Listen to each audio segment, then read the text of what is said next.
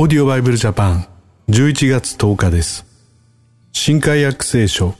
ヘブル人への手紙10章1節から18節です。お聞きください。律法には後に来る素晴らしいものの影はあってもその実物はないのですから、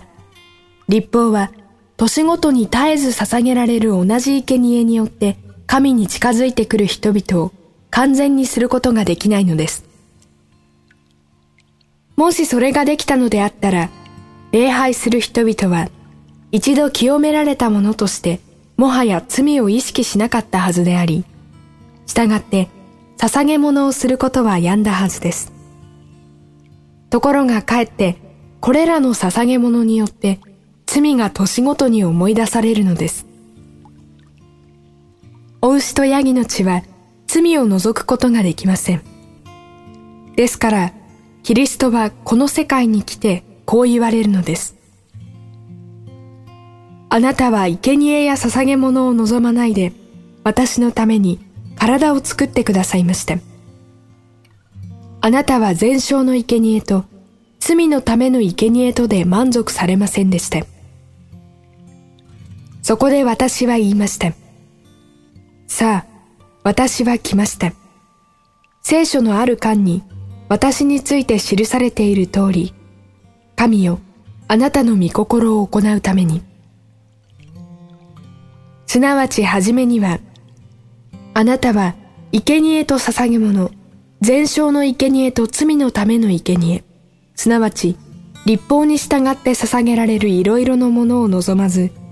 またそれらで満足されませんでした。と言い、また、さあ、私はあなたの御心を行うために来ましたと言われたのです。後者が立てられるために前者が廃止されるのです。この御心に従って、イエス・キリストの体がただ一度だけ捧げられたことにより、私たちは聖なるものとされているのです。また、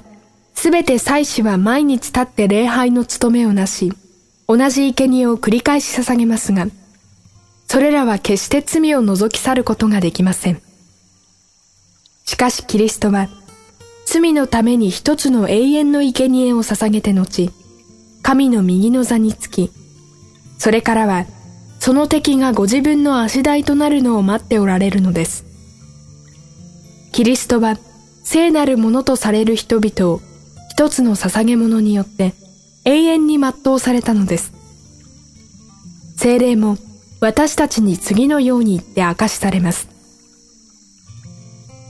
それらの日の後、私が彼らと結ぼうとしている契約はこれであると主は言われる。私は私の律法を彼らの心に置き、彼らの思いに書きつける。またこう言われます。私はもはや決して彼らの罪と不法とを思い出すことはしない。これらのことが許されるところでは、罪のための捧げ物はもはや無用です。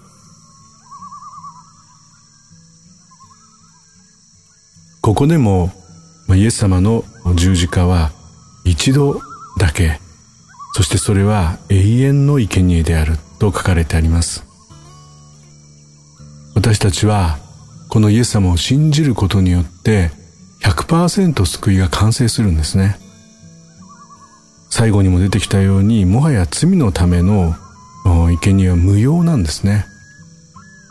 私たちは自分が犯した罪をもう自分で支払うということはできませんし、必要もないんですね。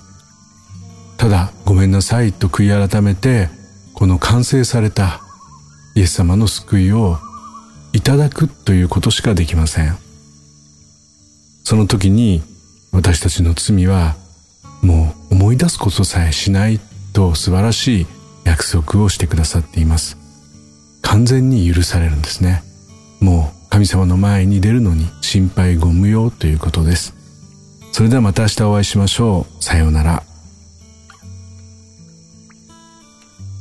このオーディオバイブルジャパンはアメリカのデイリーオーディオバイブルの協力により、メッセージ小暮達也、ディレクターティム・ジョンソンでお送りしました。